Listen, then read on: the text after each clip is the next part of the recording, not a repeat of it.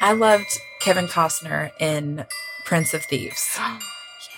Robin Hood, Prince of Thieves was one of those movies that I was obsessed with. Okay, so when I was a kid, I'm about to be vulnerable here. What I used to do is this a safe space? I would get a tape recorder and I would put it in front of the TV while the movie played, and I would record the entire movie on cassette tapes. Oh my God, that's amazing. And then later, I would go take the cassette tape to my room and play it, and I would act out the parts. And I would like lip sync the parts. So I was Maid Marian in that movie. It's amazing. I would act out the whole thing because it was like just the sound. It's like I was doing very long TikToks back in the 80s. Her for TikTok. I think it was the 90s when that came out. Yeah. And let me tell you, I did that far longer than 1991. You should have. So I was 10 or 11 then. That's normal. But I probably did it even when I was like 15. That's fine. It's fine. That's fine. It was also, it made me very happy. Yeah, right. If that's what kept you entertained, then why not? That's a simple, innocent pleasure. This came up because Kara was talking about how she started watching Tombstone. Tombstone? No. Yellowstone. I do love Tombstone. Megan's obsessed with Tombstone. And Kevin Costner is beautiful. Mm-hmm. I loved him. I've always loved him. Well. Dances with Wolves, great. Yeah.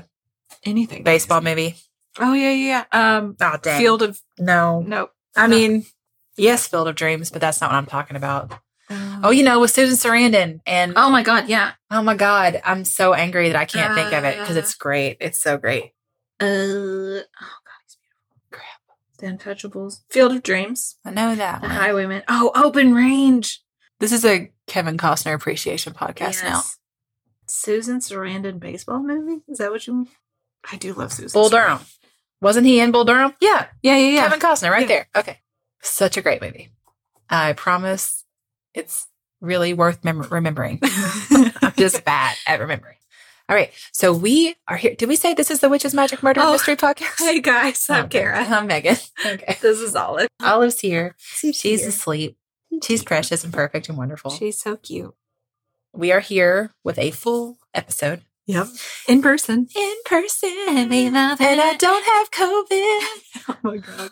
We didn't get it somehow. I know. Miraculously. It was great. I think we talked about this on the Patreon episode, but we haven't recorded one of these yet. The reason why we had to skip a random week in the middle of all that was because I got COVID. COVID attacked her. The day that I held Olive for an hour. I think it was the day that she was like, guys, I've somehow beat this. Yeah, I did get a couple Instagram messages on our podcast account. They were like, weren't you just bragging about how you hadn't got COVID? And I was like, mind your business. Don't come at me. It's like the one flex I had on people, and now it's gone. No, you don't have that. I know. Now what am I going to brag about? How will I feel superior to everyone else? We're going to have to come up with something. Okay, so full episode today, and going back to my roots. Missing person. Going back to my roots. Showed up and boom. Ruined your black tie fair. Okay. How did we decide this boy's name was said? Eddie Spaghetti. Negrete Spaghetti. Yep. It rhymes with spaghetti. Uh-huh. We determined that by watching a YouTube video. So if we're wrong, it's go after that person. His fault. Mm-hmm. Negrete. Spaghetti. Okay. Are we ready? Negrete Spaghetti? To hear about Negrete? Mm-hmm. Yeah, sure am. Michael William Negrete was born on March 25th, 1981. Okay. His dad was an engineer. His mom was a teacher. I think she was actually a professor at a college. Mm-hmm. Michael was this funny, popular kid. He was super into video games, especially like the multiplayer online games. Oh, yeah. And it also sounds like he was really big into pop culture. Like one article called him a walking encyclopedia for everything related to Star Wars and The Simpsons. Oh, my God. Oh, so he's great. Simpsons. Mm-hmm. A girl he dated at one point said that her favorite thing about him was how he could just quote movies and TV shows verbatim. So he does sound really fun. I know. Michael was also really into music, a passion that he had discovered in middle school. He played trumpet in the school orchestra. Oh. Do you play any instruments? No, sure didn't. I play piano. Not well. Would you say the recorder is... Mm-hmm. I'd count it. That's burr, burr, burr. Yeah. Burr, burr, burr. Ella is like learning how to play piano. We have a piano in the basement, and she's watching TikTok videos to teach herself how to play like different pop songs. Yeah. It's really cute. And she's pretty good. I'm impressed with it. So I bought her a Taylor Swift book of music, but she's not really, I'm trying to teach her to read music, but it's so hard. She's just like, or I can watch the TikTok video. Yeah. I also played the clarinet in 5th grade. And if you're going to be like a cool kid, the clarinet was not it. It was not the thing to play, at least not in 1991 in Lancaster Elementary. No. The cool kids played the saxophone or the flute. Ooh, I was going to say the snare drums. I don't even think we had percussion. I don't think there was any of that. It was just like wind instruments and horns. And there I am with the clarinet, which was... Everybody just staring at you. Hard. It's so hard. My brother Josh played the drums. He's still probably pretty good at it. Yeah, like once you got older and there were drums involved, obviously that's the cool thing. But, okay, so Michael loved John Coltrane, the famous saxophone player. Yes. And Michael's AOL handle, AOL, was even Train Fan 1 because he just loved John Coltrane. That's pretty great too. It's a pretty cool... like musical idol to have, After middle school, Michael attended Long Beach Polytechnical High School. He was a polymath. And people knew his love for and gift of music. He played in countless performances and made friends with another musician, a guy named Chris, who taught him how to play the steel drums. Okay. In 1997, Michael and his family moved to San Diego. Again, Michael is just this funny, talented, likable guy, so he had no trouble making friends when his family moved. And he joined the marching band at his new high school. He also played in a band called Island Fever. I think he played the steel drums in that band from 1997 to 1999. And they said they would do performances at like the San Diego Zoo and everything. So it wasn't just at school events. He would also kind of be out in the community playing. And Michael wasn't just a popular, funny guy. He was also super goal-oriented, and he got straight A's in school. Okay. And it wasn't just like he wanted to jam out with his music, although he did enjoy that. Right. And sometimes he and his brother would have these really long jam sessions. But Michael also wanted to go on and pursue higher education related to music. His senior year in high school, he joined the San Diego Youth Symphony, playing the trumpet, which was a huge accomplishment. And he applied for colleges with prestigious music programs and actually got a music scholarship to UCLA. Oh. Michael was thrilled and immediately committed. Right. So, in the fall of 1999, Michael moved into his dorm room on UCLA's campus on the 6th floor of, oh, dang it. That's the word I meant to look. I remember to look up his name, but not this one. Dykestra. Dykstra? What else? How else would you pronounce? Dykstra. Hall. Let's just call it his dorm. Okay. On the 6th floor of the dorm room. Dormitory. Dorm quarters. He made some new friends, but also kept in touch with some of his high school friends too. So that guy, Chris, who I said taught him to play the steel drums, I'm not sure if Chris went to UCLA with him or if they just stayed in touch. But Michael, Chris, and another guy started their own steel drum band too. So Michael's just kind of staying busy, playing in bands, keeping his music stuff alive. The fall semester begins and he's doing great. He made a real impression on people at UCLA. Some of his professors referred to him as a musical prodigy. Oh. His grades were perfect and he had a lot of things going for him. Yeah. Then on December 9th, 1999, Michael attended classes and then performed at a music concert that night. He got back to his dorm after the concert and joined in a birthday celebration for one of the guys that lived on his hall. I know, I'm like right back in college, just remembering all these kind of things. He had a margarita, joined in the party, and just was his usual self, outgoing, friendly, funny. He had a good time. Yeah. So I looked it up. December 9th, 1999 was a Thursday. So I'm assuming they either didn't have classes the next day or he just skipped them or something. Because finals week was the following week. So I'm thinking maybe they were actually off to prepare for finals. So the party goes pretty late into the night and Michael goes back to his room around 3:00 in the morning, but he wasn't ready to go to sleep yet. Remember, he's a gamer. So he logged on his computer to play Quake, which I never played, but I remember hearing about it. Like it was a pretty big game back in the day. I also love video games, but like She did too. Yeah. Did you love video games? Mostly like arcade stuff, like Castlevania and Super Mario Brothers and like all the, the original stuff. And then when I was in college, I was really into like Resident Evil and the whole Resident Evil series and all just the creepy, scary games, obviously. Very on brand. I never did play any of the like online multiplayer games. Anyway, Michael actually ends up playing against a guy who lived down the hall from him. And this guy won. So then he and Michael met up outside their dorm and like high-fived. And Michael made some kind of joke about winning a potential rematch. I'm sure he's just like, I'll get you next time. You know, enjoy it, dude, because you're going to lose. And then at 4 a.m., do you remember what it was like to just be young and stay up all night? I probably got 12 hours of sleep my entire first semester of college. Yeah. And my grades reflected it. It was not good. I was like a straight A student. I go to college and I'm like, what? What is this? What is all this freedom I have? I'm just going to do it. Who needs to go to class when you can just not sleep? Right. Yeah. My social life was great. my academic life, not so hot. No, social life, what college outstanding. is for. Yeah. Anyway, 4 a.m., Michael's back in his dorm room and his roommate sees him before drifting off to sleep. Like I don't know if his roommate had stayed up the whole time too, or maybe he just like woke up when Michael came back in. But at any rate, his roommate saw Michael around 4 a.m. And then drifts off back to sleep. And then when his roommate wakes up later that morning, Michael's gone. His shoes, jacket, instruments, and wallet were still there. But Michael was not. Apparently, the shoe thing is particularly weird because Michael hated walking barefoot and never left his room without wearing shoes. I know. I don't know that life. No, I'm barefoot all the time. I love to have my shoes. I'm barefoot right now. Yes. So now it's the weekend, right? And Michael didn't have any other obligations. So nobody got super concerned about it until the following Monday when he didn't show up for his first final exam. And again, Michael's like a straight A student. Right. Super goal oriented. He's made a big impression on his professors. Everybody knows he wouldn't just blow off a final. Right.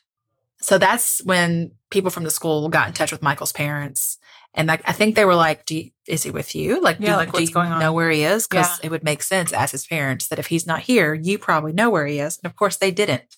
And they immediately report him missing. And everyone kept hoping he would just show up. He had 2 more final exams.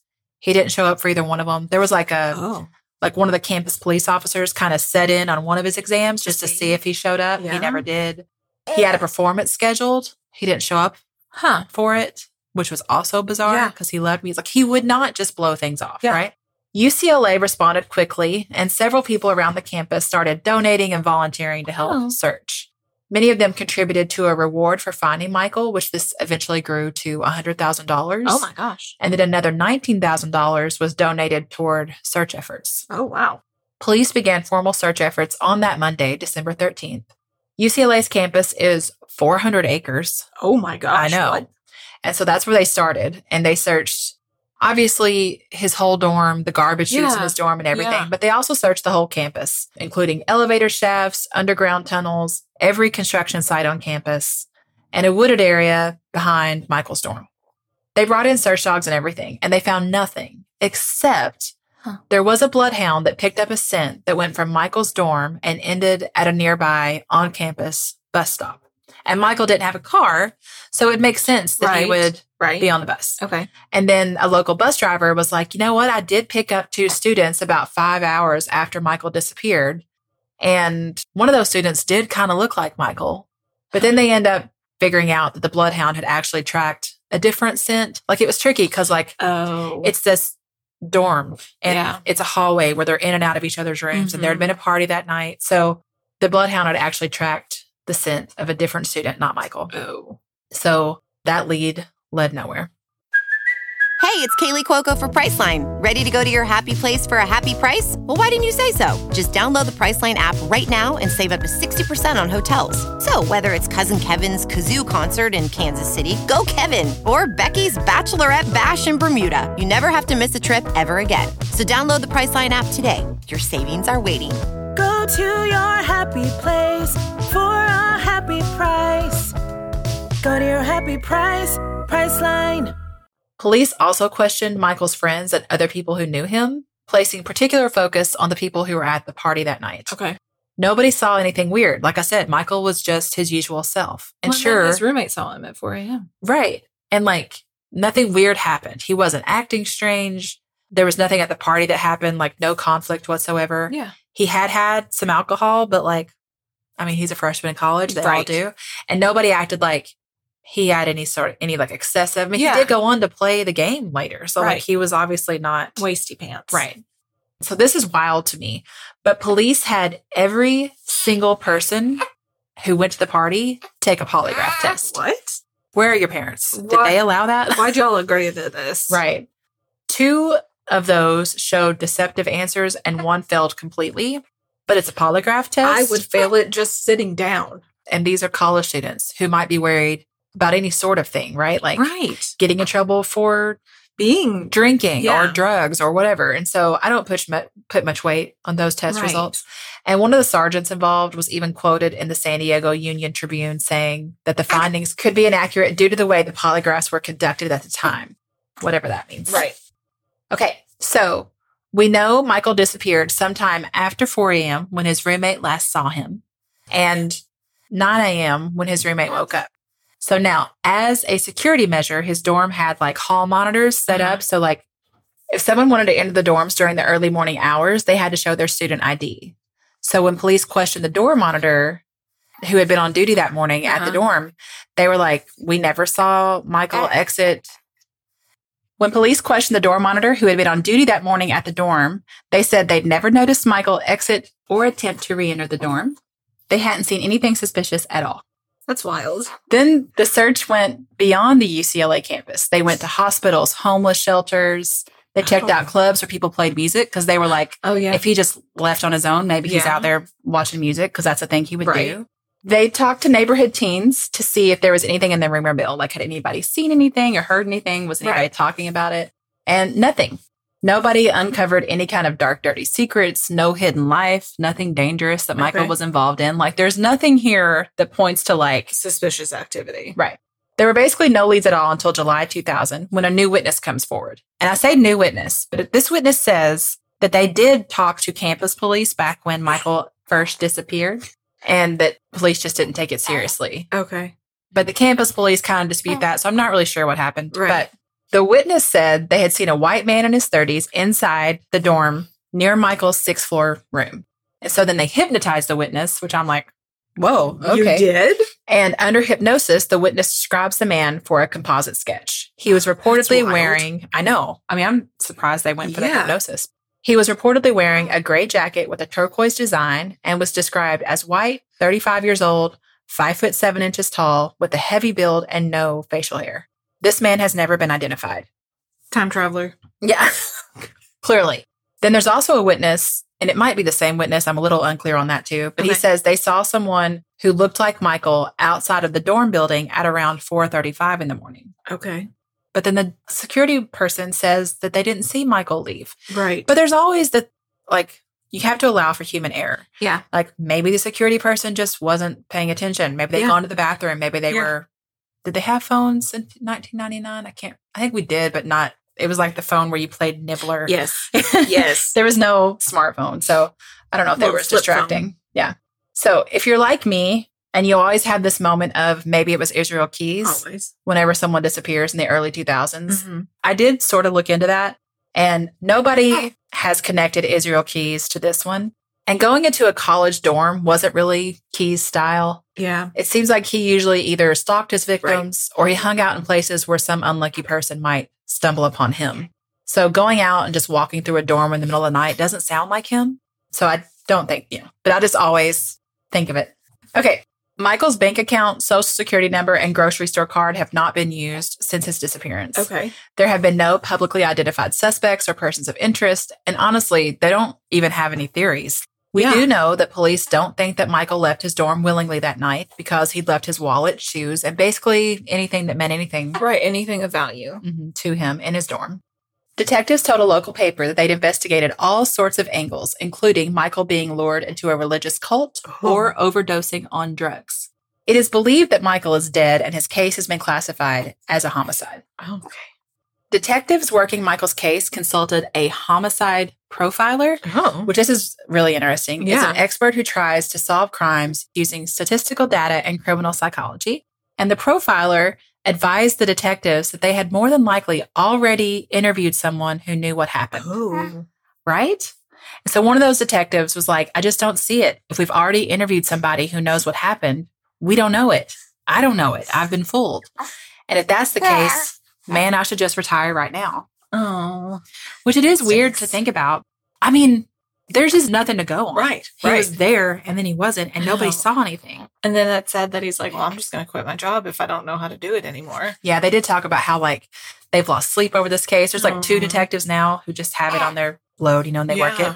And it's just like, there's nothing there. Yeah. His parents had to deal with all this while still raising his 2 younger brothers. And I can't imagine what that must have been like. They were super involved in the search and doing lots of things to keep his name in the news. Yeah. So people just wouldn't forget about it. And then they also got involved in some legislation that I'll go to in a second. Ooh. They started a website called findmikenow.com. Okay. And on that site, they posted a note that said, Michael, we love you. We miss you terribly and we think about you constantly. Our greatest wish is for you to contact us and let us know that you are all right. We will never give up looking for you. That website is gone now. Okay. And She said, huh? I don't mean this as a criticism. So it's definitely not a criticism. It's more of like a curiosity. Right. I wonder. What made them just let it go? Right. I just wonder if it was something maybe for their mental peace. Right. They had to just be like, it's been There's too many fake 24 alerts. years. I mean, I'm being math. I'm like, it's been, can't carry the, I don't know what it's been. But, maybe they were just like, we got to let this go. This website hanging out there forever is just like weighing us down. Like, I know the strangest things can really get in your head as like a negative thing. And maybe they just needed to let that go. Right. Or they were tired of updating it constantly because how things Or change. having nothing to update, Right. having nothing new to say for years. Because there's really been nothing. I don't know what to make of the fact that the website's gone. Right.